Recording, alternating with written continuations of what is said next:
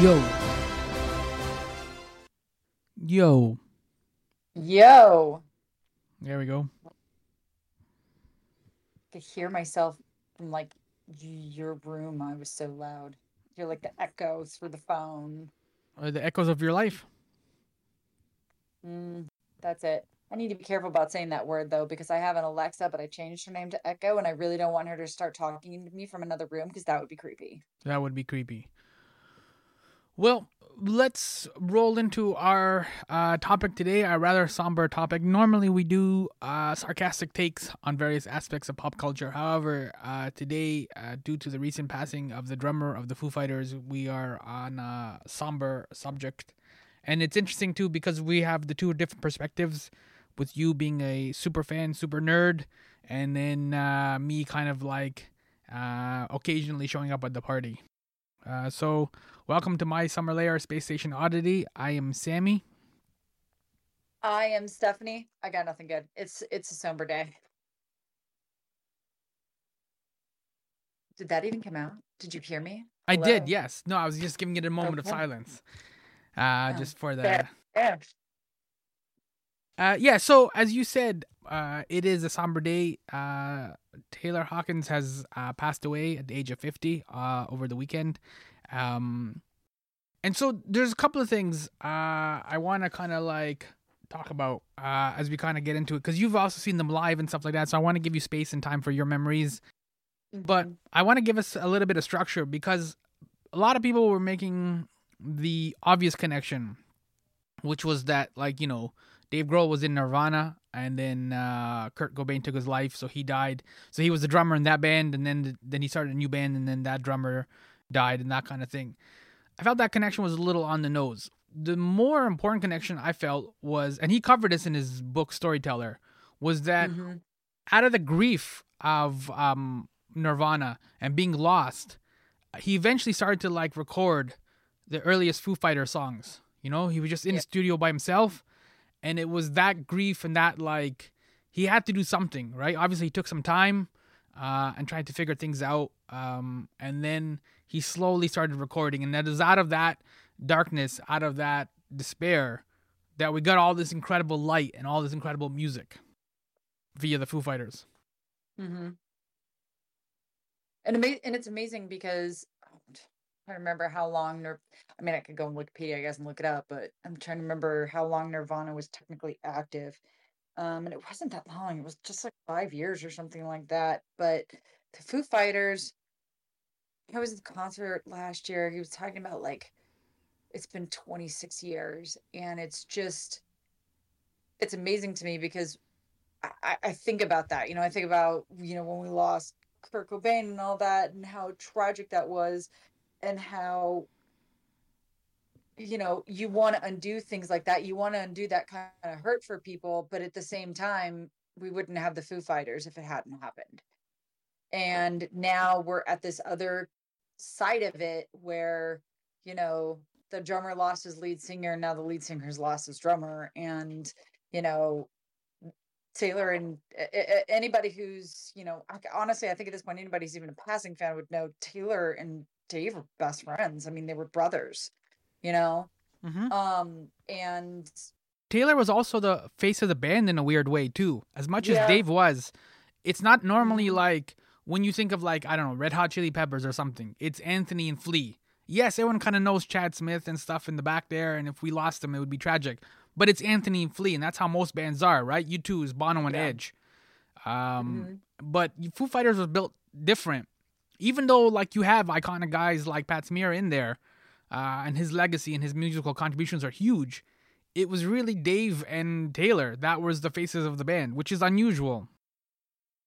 It is actually, because usually the person sitting behind the drum kit is not there. You don't see them anyways. So it's like they're not usually ever the face of the band. That's rare. Mm-hmm.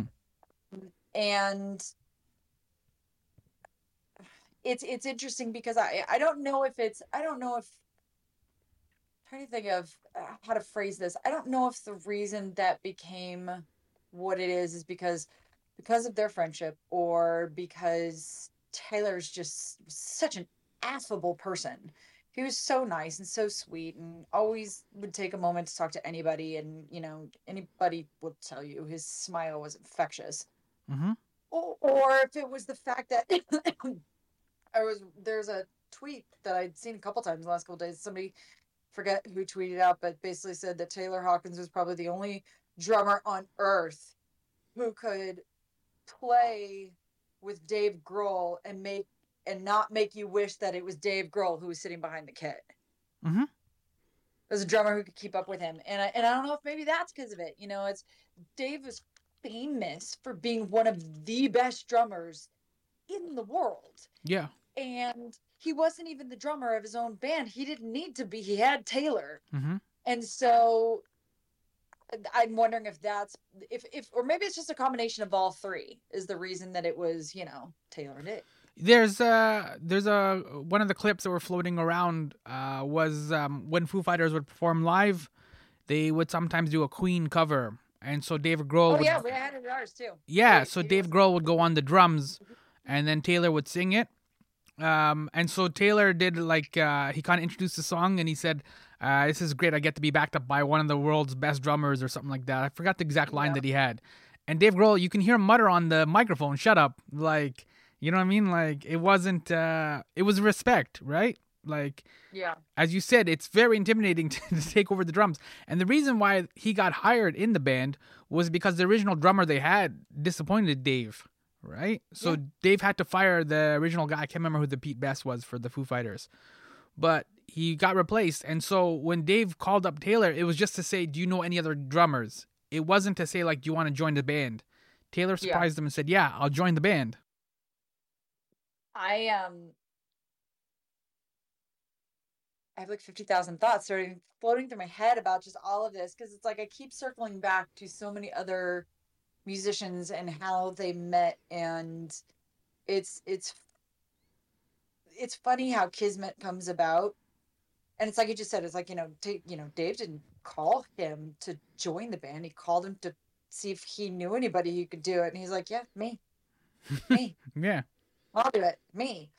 And it's and that was fate intervening, because I don't think we would have the Foo, just just as Dave is responsible for, bringing about the Foo Fighters, dealing with everything that he was going through after Kurt and all that kind of stuff, and then just how Foo Fighters came about it, and how their drummer, they got rid of the other drummer, and then just all of this, all these small steps that got to this point.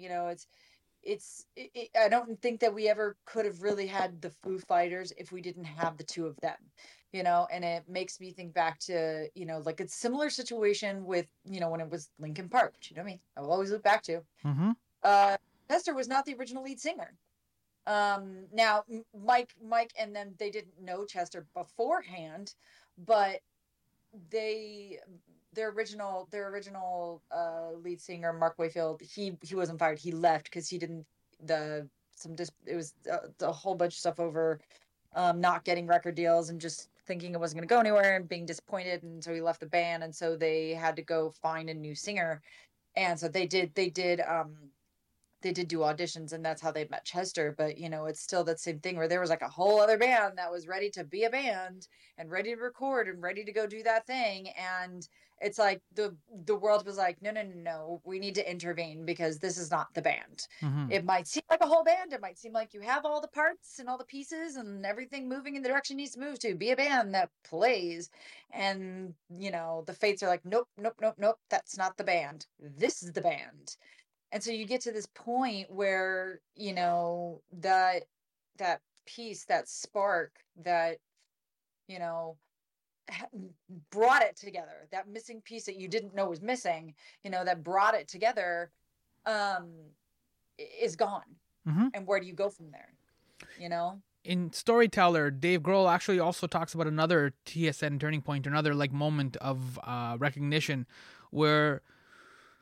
So, Kurt has died, and he's kind of lost, and I think maybe it was a year or so after. The dates in Storyteller are kind of murky, but basically it was a period of time after, when he got a call, and it was from Tom Petty, and it was to join the Tom Petty band, obviously to go on the road and to be basically a more or less session drummer, touring drummer kind of thing. It wasn't necessarily Yeah. to contribute creatively.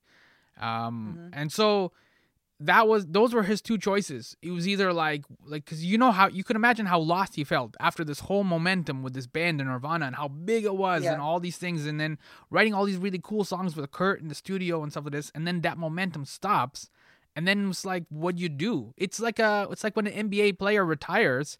Someone retire at like 35 years old.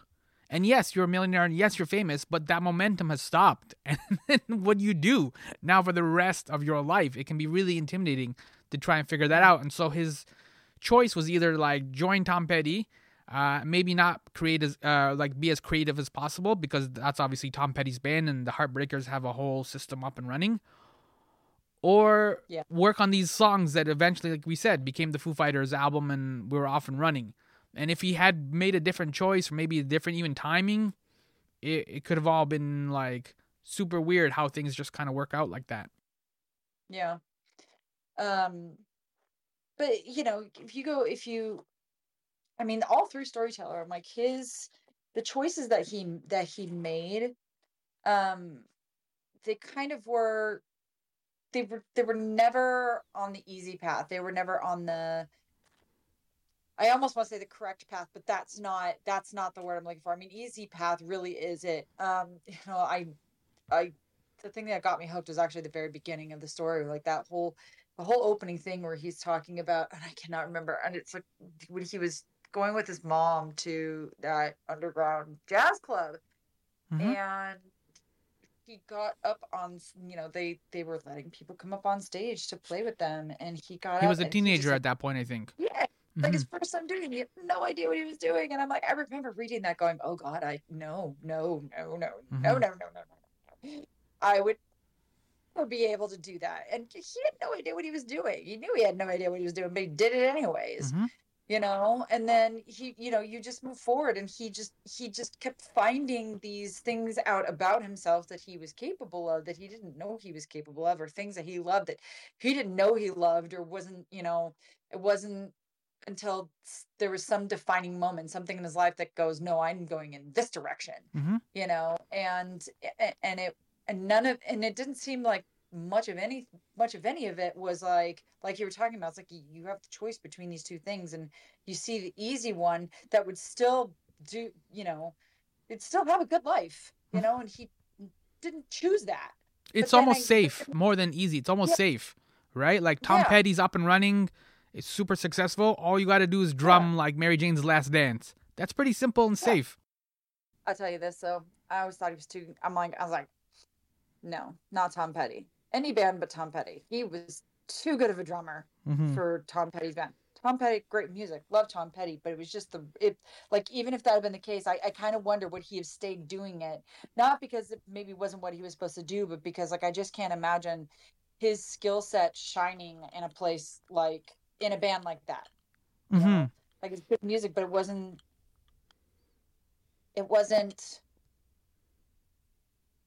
Creative. I didn't want his music or the right music, but I think that's kind of where I'm going. Mm-hmm. It's just, it wasn't what he was what he was meant to be doing. Which is why Taylor signed up for Foo Fighters, because as successful as he was hanging out and doing all that stuff with Alanis Morissette and other bands, Yeah. he knew that if he went into Foo Fighters, he'd be able to create and write music, right? Yeah. So that's a lot more exciting sometimes, I think, rather than like going out on tour and doing like You Ought to Know. I don't understand how the Stones can still manage to tour and still get excited about playing like Painted Black or Gimme Shelter or something that Yeah. they've done. I can't imagine how many times they played those songs, right? And like, I'm sure they've done it acoustics. I'm sure they've done a little stripped down. Like maybe they threw in some extra lines or whatever. Like they've done through every single possible variation of Painted Black and Gimme Shelter and stuff like that. And I can't imagine how they can still continue to have enthusiasm for those songs. Oh, I know. I mean, I think about all of them. I mean, let's see, who are the old acts are still touring? They're still touring. AC/DC. Is AC/DC still touring? I think they are. I know that No, the drummer's got no, MS or something. yeah, that's right. But I mean, like, it was fairly, it wasn't like Yeah. didn't stop They were touring still going during up the for a while. Yeah. Yeah. But And yeah. then, like, the Eagles were still touring for a millennia and a half. And, I think back of all these men, especially ones that weren't constantly creating new music.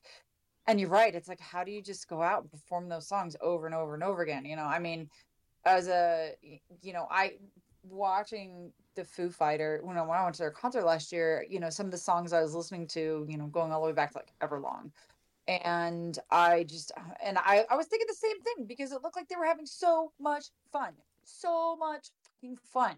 And I think the same thing. I'm like, how do you keep having fun doing this? Because when they play their music, they play it pretty straight on.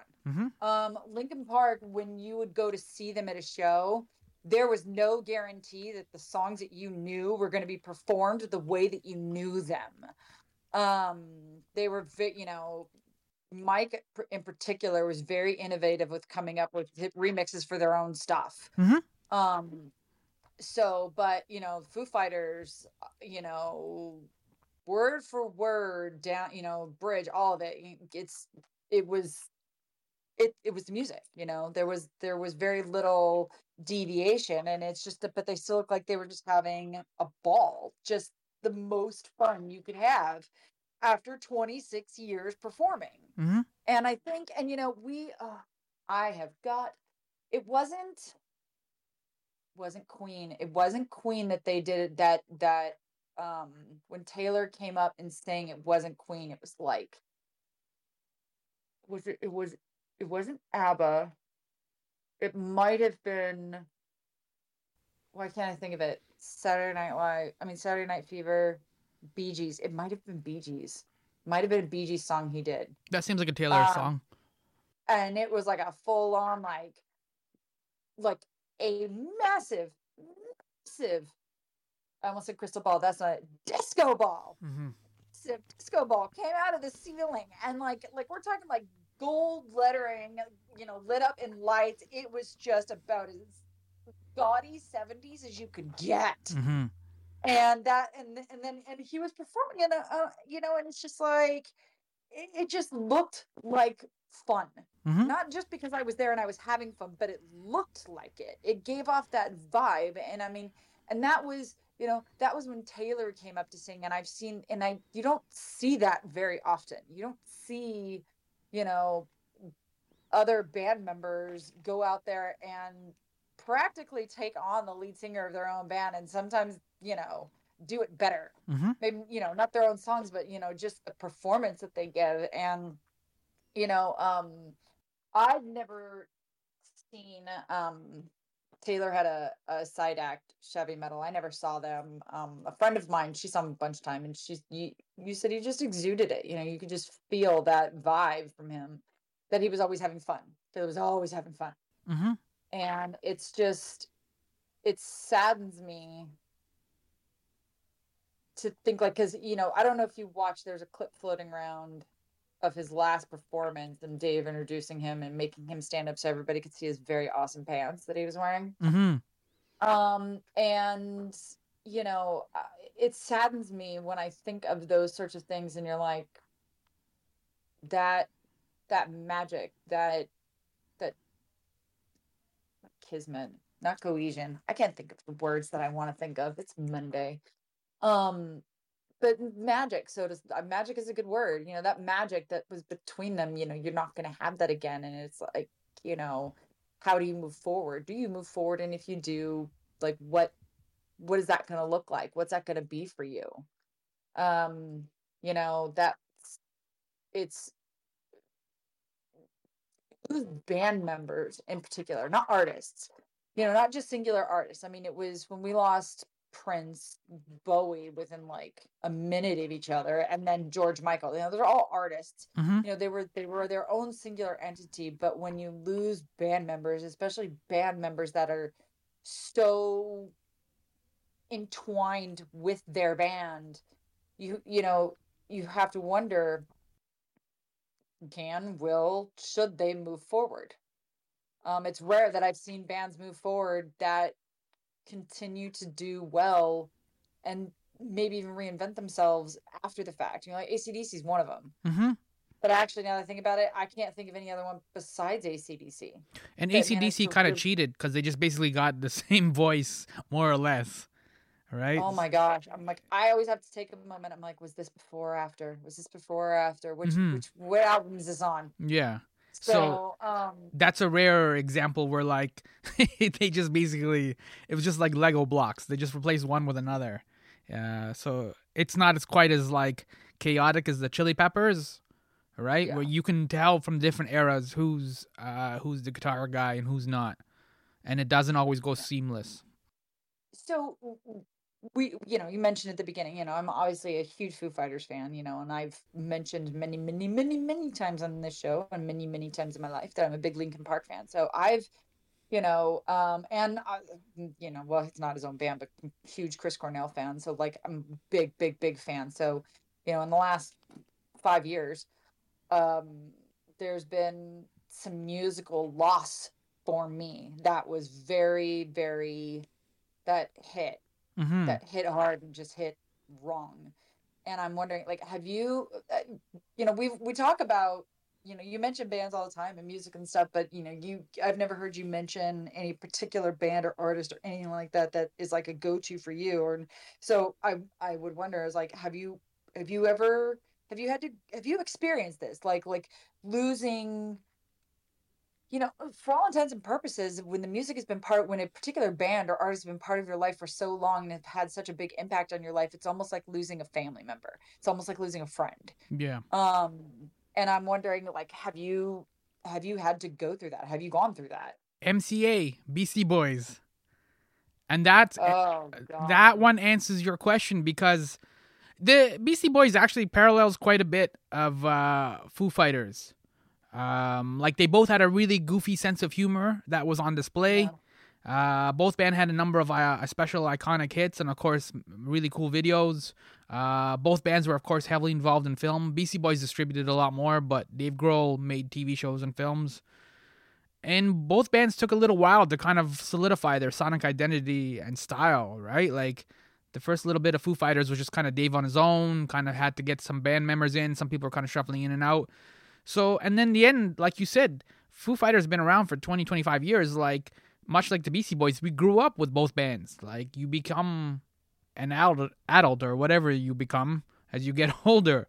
And it's the same thing where, like, MCA died of cancer, and it was just like, it just didn't seem to make sense because the Beastie Boys, much like the Foo Fighters, they represent this youth, this kind of energy.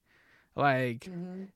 it wasn't the thing is Taylor's death was shocking, but also the fact that he was 50 was also shocking. Like it just never occurred to me that he was 50. That seemed like an old man age. And so when you have the two parallels, to me that's what I was thinking about was Beastie Boys and Foo Fighters. And Beastie Boys they made a documentary called Beastie Boys Story, and Dave Grohl put out The Storyteller. So Yeah. there are a number of parallels there between the two bands, and it's just like you said, you lose this one person, and in the Beastie Boys case, they more or less stopped. I'm sure they have some outtakes and things kind of floating around, but the momentum more or less stopped. And so we lose not just the MCA, but we also lost the band. Yeah. It's, I remember there was a lot of people asking if they would go on afterwards. I mean, but I think that's true of like anybody. I'm like, yeah, with MCA, they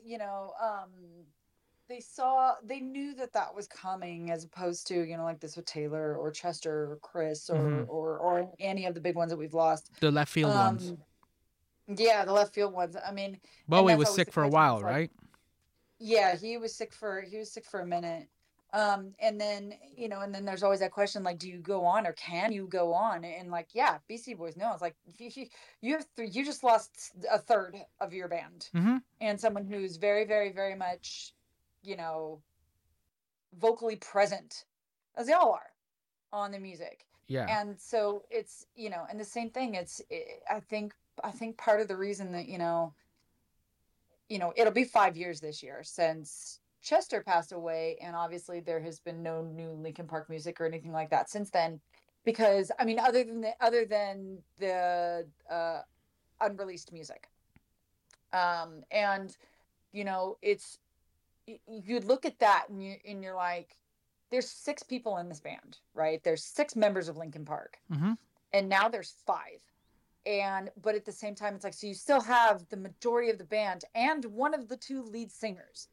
But when you have somebody whose presence is so intertwined, so connected, so just the touching point of the touchstone of that music, how, you can't really go on from that. How do you go on from that?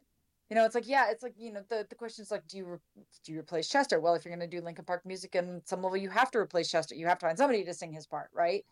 But how do you find that voice? How do you find that particular kinetic energy? And it's, when I saw that comment on Twitter, someone's like, said that, Taylor was probably the only one who could, take on Dave Grohl and not be upset that, you're not hearing Dave Grohl on the drums, and yeah, he's a drummer and there are drummers. It's an instrument, he's not he's not a vocalist for the band, which is very different loss. But at the same time, how do you move on from that kind of kinetic energy that, like you said, he was he was a face of the band as much as Dave was. And how do you or is that the stopping point?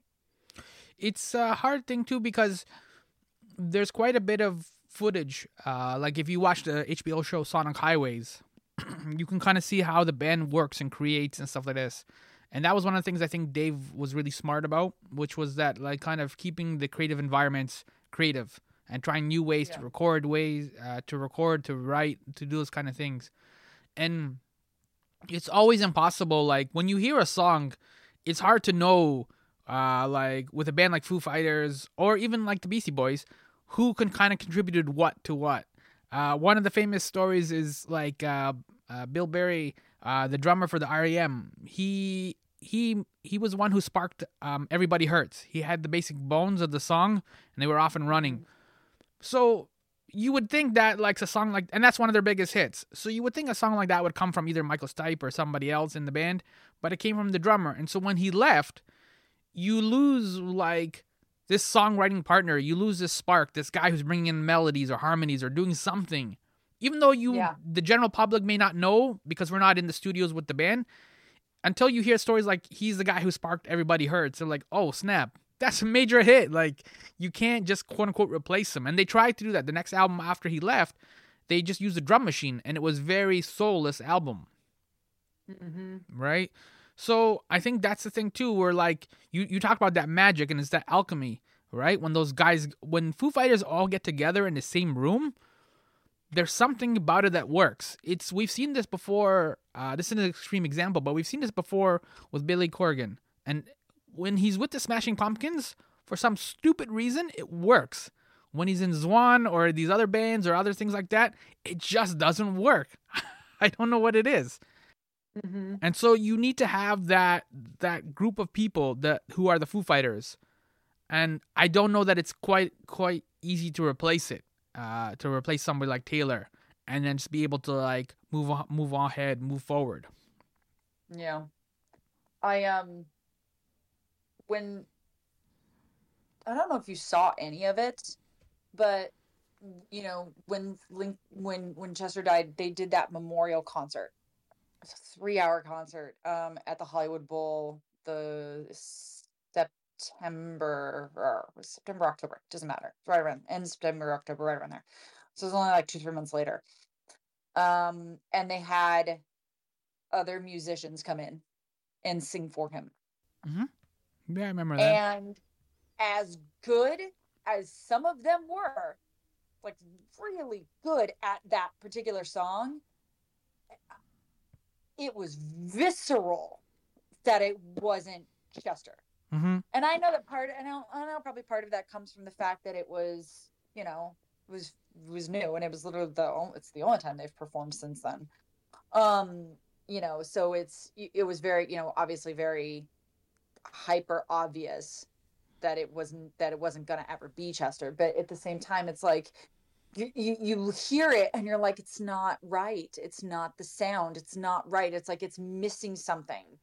And I don't think that was entirely because it was a memorial concert. I think, I mean, if there's anything, Mike Shinoda is a consummate, showman. Mm-hmm. And he's very good at getting on a stage, even when he's about to completely lose his shit, and put on a good show. He talks about it in one of his songs from, or raps about it, I should say, one of his songs from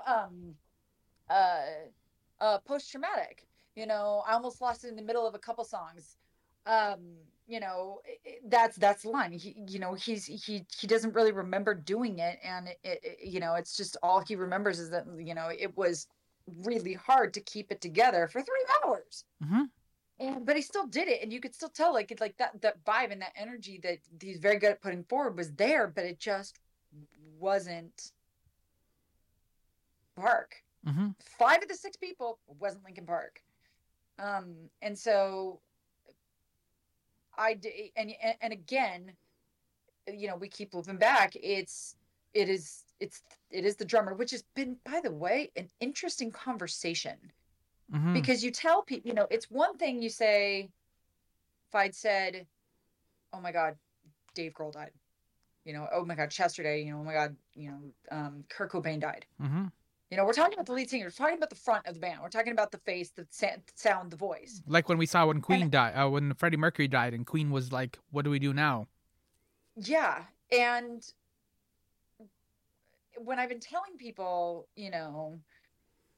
that like, I'm upset, and here's why I'm upset, and I say the drummer, it's a very particular reaction you get from people. Mm-hmm. It's almost like you can see the buildup in their face. Oh my God, someone died. And they're like, oh, the drummer. Yeah. Yeah. And it's like, how do you explain that? How do you explain to people? It's like, this is about how this particular, yes, that person played an instrument. And yes, you can find somebody who can technically play those songs again, but it's not the same energy. And it's not, it's like, how do you explain like the importance of this person in this band? It's been weird trying to explain that. It's like, no, you don't understand. Like, I stopped saying the drummer died. I stopped saying that. I just said Taylor Hawkins and the Foo Fighters died. Like, and that's all I would say. And then it's like, and then if somebody asked about it, like, I might have gone a little bit more detail, but I stopped saying Taylor Hawkins' drummer died. I'm like, or the drummer of Foo Fighters. I'm like, no, I stopped saying it because it was just like this. You could see it, like, it's like, oh well, that's not as important as if this person had died. I'm like, it is. The example of what you're talking about is Led Zeppelin. When their drummer died, John Bonham, they more or less stopped. That was the end of the momentum, and that was the end of the band for them. They've all, like, Robert has obviously gone on to make other, like, solo projects and other music and whatever. They're still making music. But as Led Zeppelin, they're more or less kind of, that's it. They've done some odd performances here at the Kennedy Center and stuff like that. They had the what's-her-face from Heart do some of the vocals and stuff like that as well. Things like that. But for the most part, it's the momentum died when John Bonham died. So they shut it down. That's one of the most obvious examples when I was thinking of, like, to answer the question of, like, do Foo Fighters go on? I was like, Led Zeppelin did not go on. So what do you think? Do you think that, I mean, it's too soon to... It's way too soon, but I don't think... I would be surprised. Just because you and I, and many others obviously, know the value of what Taylor was to the Foo Fighters. And I don't... It's, like you said, the reason that people were like whatever, it's a drummer, is because that there is that attitude, right? Like, we all have, like, there's drummer jokes, right? There's not necessarily bass player jokes, right? Like, there's drummer jokes. Mm-hmm. Like, what was the last thing the drummer said before he got fired from the band? Hey guys, let's try to record one of my songs. There's lots of things like that where, like, the drummer is very, like, disposable, which is also kind of a weird thing because it's also the thing of, like, people don't fully realize what a drummer does and how he provides the time and all that kind of stuff, like the structure to the band. So it kind of overlooks everything. Everyone kind of focuses on the lead singer, especially because he writes, or she writes, a lot of the lyrics and things like that. But the drummer is instrumental. There's a pun for you. In what a band does. And I think beyond that, because Dave would obviously know that. Dave knows that as a drummer. But also, you lose a brother like Taylor. And I think it just that loss just becomes too hard to overcome.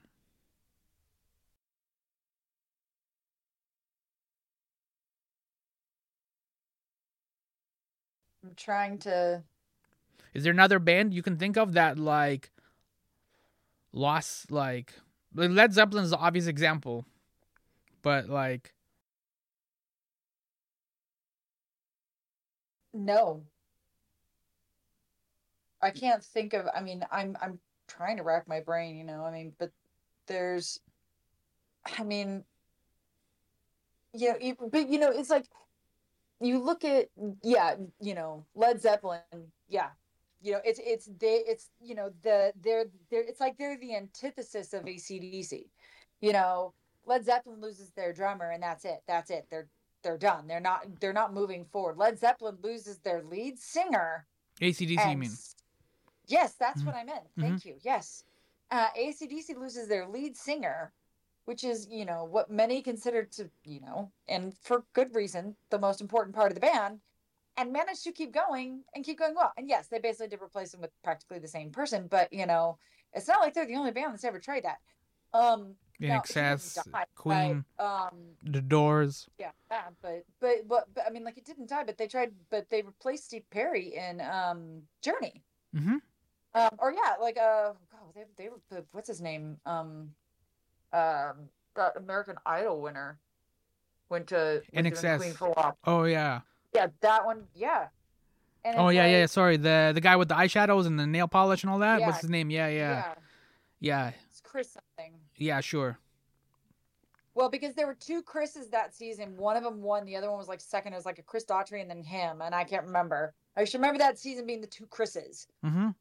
Um, and Which is embarrassing because you can't replace Freddie Mercury or Michael Hutchins like as lead singers, like as frontmen. That talent and that raw animal magnetism, like all those things that make up a quality frontman, you can't just quote unquote replace those guys. It was kind of embarrassing. Those bands kind of still tried to go on, but it's what we're talking about because it's the left field. Like nobody expected Michael Hutchins to die, especially the way that he did die, and so now this band is now like, well, what do we do? How do we keep going, right? mm-hmm. It's the I will say, okay, you know what? I will say this. When they try, there are interesting things that come out of it. And sometimes it can be fun for just like nostalgia's sake for like a minute. But no, it's like you're never going to be able to be successful. You're never going to be able to be what you were because you don't have that element anymore. I'm there.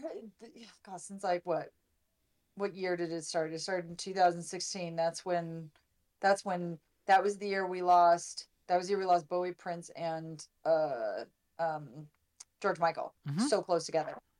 And then the next year was, we lost Chris and Chester, and it's, you keep going through these, and I don't know. It makes you almost have like your own the question of your own. This is going to get heady, and I'll say this, and then we can be done with it if you want. But it almost makes you question your own mortality. You're like, am I seeing more people die because it's just the need, it just happened and it's bad and it sucks, or is it happening because I'm getting older and that's what happens when you get older? Both. More people around you die. Mm-hmm. That's Both. depressing. Yeah, it's the same thing when you get when you're a teenager. Everyone just in relationships and couples or whatever. But then as you get into your 20s, people start getting married, and then you start attending more weddings, right? As a teenager, you generally don't attend weddings, or at least weddings of people that you know and care about. Yeah. And it's just a product of getting older, right? Like Bowie, I think, just was closing on 70 when he died. 69, I think, maybe 68, something like that. So, like that. So like, that's a senior citizen. He could have retired. Like, that's early bird special. Right? Mm-hmm. So it's just because, again, like I said, they're in this business of making music and pop culture. So it always makes them seem a lot more youthful, and it probably does make them seem a lot more youthful, right? Like I said, when Taylor died, I was also shocked that he was 50. It just never occurred to me that he was 50. He always seemed like a not necessarily like a frat boy in terms of like like a douchebag or anything, but just a frat boy, that kind of energy and like party and like wearing like shirts with no sleeves and like he's having a good time and he's out late at night, that kind of thing. When you look at some of these people who do pass away, I was like, so he passed away at 50, which is way, way, way too young to pass away. But you're starting to get to a point where it's like you've lived your life. It, you're right. Same thing though. I did not know he was 50, but I'm like, oh, he's 50. So it's like, and the first thing I thought was like, okay, so it could have been a heart attack. Mm-hmm. And you start thinking those things that get a little bit older, or obviously it's younger. It's like, oh, well, obviously it had to have been drugs, Mm-hmm. and it's or even like he could look like Bob Saget. I mean, he was a comedian. Comedians, it's just like well, pretty much most of the entertainment industry, it's nature of the biz, drugs go around, Mm-hmm. And so you question that because it was sudden, but also you're like, but he was older, like he could easily have died from a heart attack, and then you find out that it was actually trauma entirely, completely different. Mm-hmm. Um, and you just kind of look at this stuff when they get older, and and do you ask yourself, yeah, okay, I mean, it kind of could have been, and it's like I don't know it's like that's just the thought that went through my head when I heard he was 50. It's like I didn't know he was 50, but at the same time, I'm like, oh, he's 50. I'm like, so so it could have happened, something could happen, and you stop immediately jumping to well, something traumatic happened, or it was drugs or something like that. And I don't know which is worse. Hearing that number and going, oh, it might have been, or finding out that it wasn't. Mm-hmm. You know, you get to that point where it's about, like I said, it's like, it's about mortality, but then at the same time, which is worse, thinking that you're seeing mortality catch up with everybody, around your age and older, or finding out that it was awful, someone OD'd, and that might not be the case. Like, yes, they found drugs in his system, but Mm-hmm. they still haven't ruled it as an OD. Mm-hmm. Because from what I understand, I've heard conflicting stories. One story said that they found him. One story said that they got they called emergency services because he was complaining of chest pain. Yeah. So I don't know. The second one is the one I've heard from more outlets, but I haven't seen the other one floating around a couple times. So that's the other part that's frustrating, is because you're dealing with the loss, the sudden loss. Like it comes out of left field because you're just minding your own business on the weekend. All of a sudden, you see like the news alert comes up, or the Twitter or whatever it is, and it tells you that he died. And then it's just human nature. Just like how, like because you're trying to process it. So if there's some sort of logical thing or whatever, like if the bus got in an accident, their tour bus got in an accident or something, or like you said, he had a heart attack. You're like, okay, phew. Then you kind of know, and like, is everybody in the band okay? And then, you know what I mean? It's just the nature of the thing. So you get half this information that's devastating to you, and you can't emotionally grapple with it because you don't have all the information, right? You got like half a story. It's like if somebody wrote like a Wikipedia entry about a popular blockbuster movie or whatever, and they only wrote like the first 15 minutes, and then that's it. You don't know how it ends. You don't know who the killer is. Like, do they make it out okay? You don't know.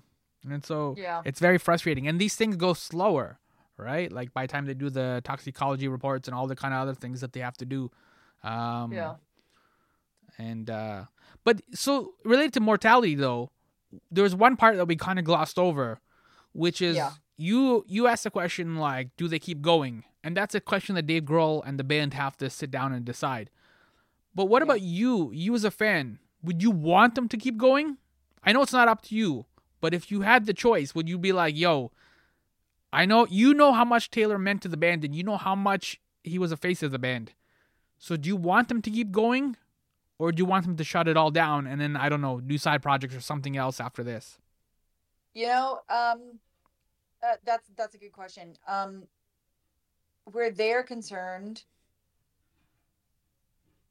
I can't say the words I'll be happy, because it's just the wrong word, but I'll use it, at least in this case. I will be satisfied with whatever they choose to do. Mm-hmm. Happy if they keep going. I will, I'll be satisfied. Satisfied is a better word. I'll be satisfied if they keep going. I'll be satisfied if they don't, because if they feel like they can find their way back to it, then yes, I would love to see them in concert again. I would love that. But if they choose not to, I will be fine with either way. Linkin Park, as much as I would love to see them play, I absolutely don't want to. I in no way, shape, or form want them to keep going. I just It's the don't. same thing with the Beastie Boys, right? Like, you're done Yeah. now. Thank you. I mean, I will absolutely support them. And who knows, maybe they will find somebody who's got, Chester's energy or something. I mean, his son's a pretty good singer, actually. Who knows? Maybe he can do it. I don't know. It's just, but at the same time, like if they find somebody with that energy and they find somebody who can like reflect Chester's abilities and skills, uh, I mean, I would see them play, and I would be cautiously optimistic. And I would obviously support any new music that gets released because it's Linkin Park. And like I said, I'm like, they're my band. It's, Chester was my singer, but they are still my band. Do I want them to? No. I don't want to go to a Linkin Park concert without Chester there. Or a hologram, even worse. Oh, they would never do that. They were very, very adamant about that. Mike was horrified when somebody suggested that to him. He's like, oh God. He's like, I could never perform with a holographic Chester. I'm like, I was like, I'm no, that's a hard pass on that one. But at the same time, I'm like, but again, I would be cautiously optimistic and supportive. So, because that's what you do, when it's someone that you love or something that you love, it's like you support it anyway. But Foo Fighters, I mean, I feel like I would be satisfied. I can't, like I said, I can't say happy because I would never be happy to see them in concert or hear their music without Taylor ever again. But it doesn't mean that I can't be satisfied. I can't be supportive, and I can't actually really enjoy whatever comes from it. But I will be satisfied whatever their decision is. But I just, at the same time, there's like a small part of me, a very small part of me that, see, you know what? Right as I was about to say the words, I'm like, I want to take them back. I was going to say, I was like, you know what? A small part, a very tiny, tiny, tiny part of me doesn't want them to, mostly because I'm like, Dave's been through enough. It's but done, at the man. same time, yeah, but at the same time, I'm like, you know what? That's telling him that that's telling him like, put your sticks down, put the mic down. It's like, you've been through. It's like it's almost like saying like, you don't get to decide this. You've been through enough, and we're going to tell you to sit down. No. You read Storyteller and you learn right quick. I was like, he's not the person to just be like, okay, well, this is the easy road out, and I'm done. I don't think he has it in him to do that. And it's interesting too because he's in a different stage of life in the sense that like when Kurt died, he wasn't quote unquote rich. He was not fully established, that kind of thing. Now he's an accomplished filmmaker. Now he's obviously quite wealthy. He has like two daughters or three daughters? Those can be really expensive though, so I'm sure the wealth won't last. But for the most part though, he's more or less set, and so he has options now. Whereas I think to go back to the Storyteller, like I think those were his two choices. Either like record these weird songs by himself in the studio or go on tour with Tom Petty. It really was like a binary choice. It was either this or that. Like he had to do something. And I think now he has a lot more options. And I think as the grief kind of like fades, I think he'll have to do some like I guess soul searching, for lack of a better term, and figure out where they go from here. The band is back in LA, and I can't even imagine that flight home and like how difficult that was and how awkward that was. No, I don't even want to think about that. Those are the flight after is never something I like to think about, especially living 3,000 miles away from my family. But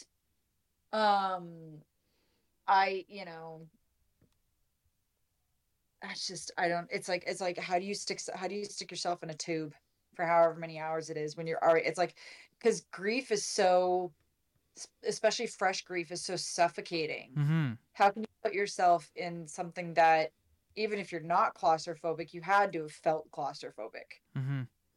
Do that, So I'm leaning towards, I think it's done. I think it's going to be like MCA passing away with Beastie Boys. I think whatever happens after this, I think Dave will still find a way to make music. I think it'll be different music. I don't think He'll still find a way to make films. He'll still do Dave Grohl stuff. Yeah. But I think Foo Fighters in this current incarnation is done. It's a lot like I'd never been to New Orleans, and I always wanted to go to New Orleans. And New Orleans obviously had a reputation of a lot of parties and a lot of jazz and Mardi Gras and all these kind of things, wild parades and all that kind of stuff. Yeah. And then Hurricane Katrina hit, and then that devastated the city, and they're still recovering in many ways. And now when you talk to people that have been to New Orleans before Hurricane Katrina and since, they tell you it's not the same. The energy's not quite the same. The vibe's not the same. The atmosphere is not the same. It lost something. I mean, obviously, like that Hurricane Katrina was a devastating experience. So there's multiple trauma, I guess, for lack of a better term. So I can understand that. And it's the same thing where it's almost like that window to go to New Orleans and to experience New Orleans and to experience the jazz and Bourbon Street and all those kind of things has closed. It's still there. You can go, but it's not going to be the same. It's funny you say that. When I was a kid, hands down, and all favorite musician all time with Michael Jackson. I will still say to this day that Thriller is still my favorite song. Mm-hmm. And at this point, there's just something nostalgic and iconic about it. But there's just something about Thriller that if you ever ask what's your favorite song, it's Thriller. Has been since it came out in 1983. And my parents, well, my dad in particular, did not like him. Mm-hmm. So there was never an opportunity for me to like as a person, my dad didn't like him. There was never an opportunity for me to get to go see them and see him perform. Mm-hmm.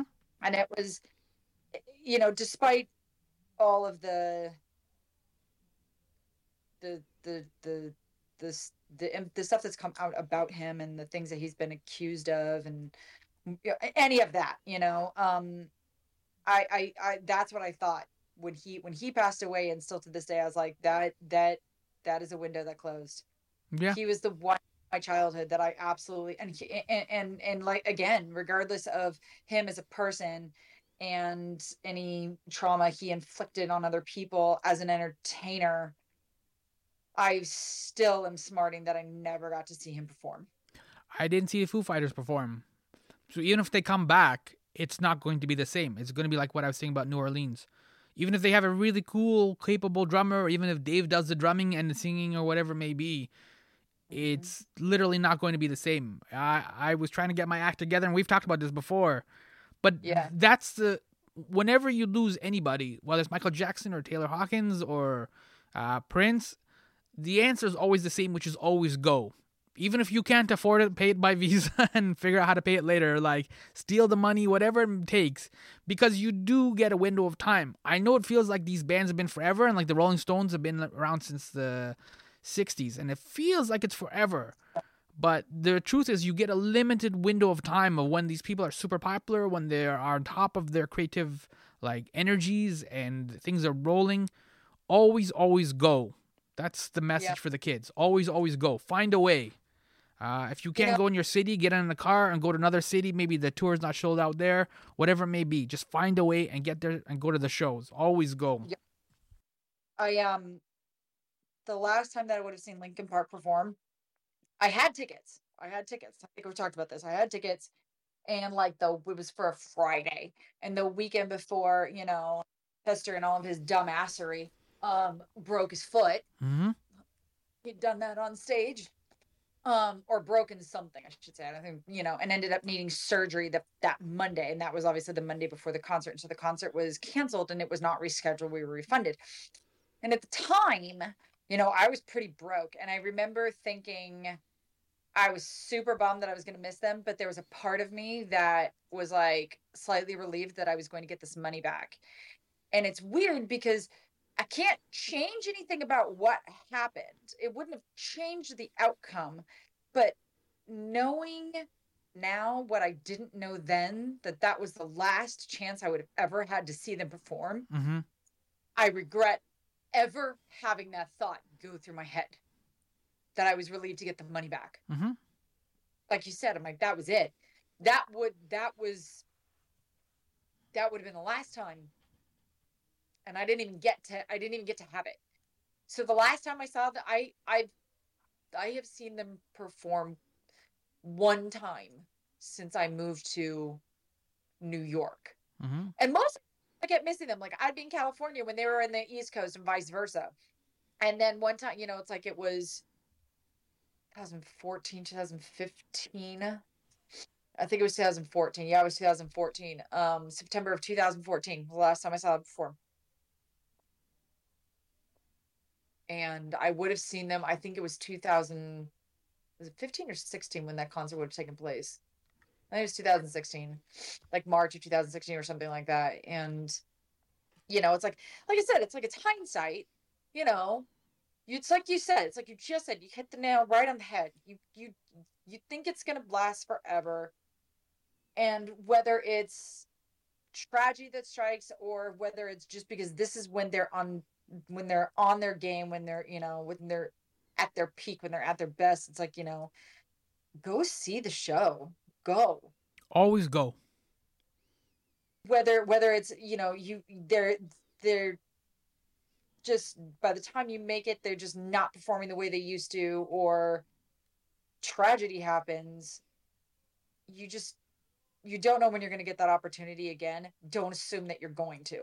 That's the arrogance of pop culture, right? Like, I've been seeing a lot of articles now about people like, are you going back to like concerts now that the pandemic is kind of over, not really over, sort of over? Are you going back to concerts during COVID and things like that? And the answer is always got to be yes, because you simply will not get these opportunities again, right? So I understand the risks. I understand the money. I understand all these issues that people have, and they're legitimate issues. People are broke, especially when you're in 20s and you're in university or something like that. I get it, but you got to go. You got to find a way, and you got to go, because those windows are small, and they will close. That was a sold out show at the Forum for Foo Fighters last year. And we were still, we're still in the pandemic. So we were still in the pandemic last August. Mm-hmm. And it was a sold out show. And you know what? You do what you have to do. Yeah. I remember seeing all of these people, so many people. And just, you have a moment. You're like, fuck, there's a lot of people. There's a pandemic. Mm-hmm. And you gotta say, you know what? Fuck it. Yeah. This is my white whale, and I'm not missing it for anything. Always go. And I didn't, for this very reason. Mm-hmm. If I had said I don't want to go because it's going to be a sold out show at the Forum and there's a pandemic going on, I never would have gotten to see them perform. Mm-hmm. So go. Yeah. That's our message for the kids. So we will wrap up this time. It was kind of a somber, reflective episode of My Summer Lair Space Station Oddity. We will be back next week. Real quick. We can end this on a not somber note. What are your thoughts on Will Smith slapping Chris Rock? Oh, I didn't really have like, I don't know. I get like, I still don't know if it was necessarily real. It seemed like it was real, then it was fake. I don't know. I thought it was very much like the Janet Super Bowl booby, right? Where like, was this supposed to happen? Was this not supposed to happen? Was this an accident, or was it a wardrobe malfunction? One of those things. And then that's kind of it. Absolutely not supposed to happen. Yeah. I don't think either one of those things. I don't think we were supposed to see her boobie, and I don't think he was supposed to get slapped. But but at the end, no, that was definitely not staged in any way. You know what? I'll say this though. Yeah, I think Chris deserved it. You don't get on television in front of millions of people and make an unbelievably crass, ableist joke about somebody in the audience. You just don't do that. It's a whole different level of wrong. And I think Chris probably has a window where he probably doesn't have to apologize because he got bitch slapped on television. But he still better come out and apologize, because that was beyond crass. Yeah, I think it's just gonna be. It's one of those things now where like everything that happens in pop culture is a Rorschach test. So we're gonna get like a million different takes, a million different perspectives, and there's not gonna be very much consensus for the next little while. Moving on, it's a lot actually like the Janet Jackson Super Bowl booby, right? Where like everyone had these kind of different things. People were like throwing Justin under the bus. People were throwing Janet under the bus. People were conservative and didn't want any nudity at all on TV.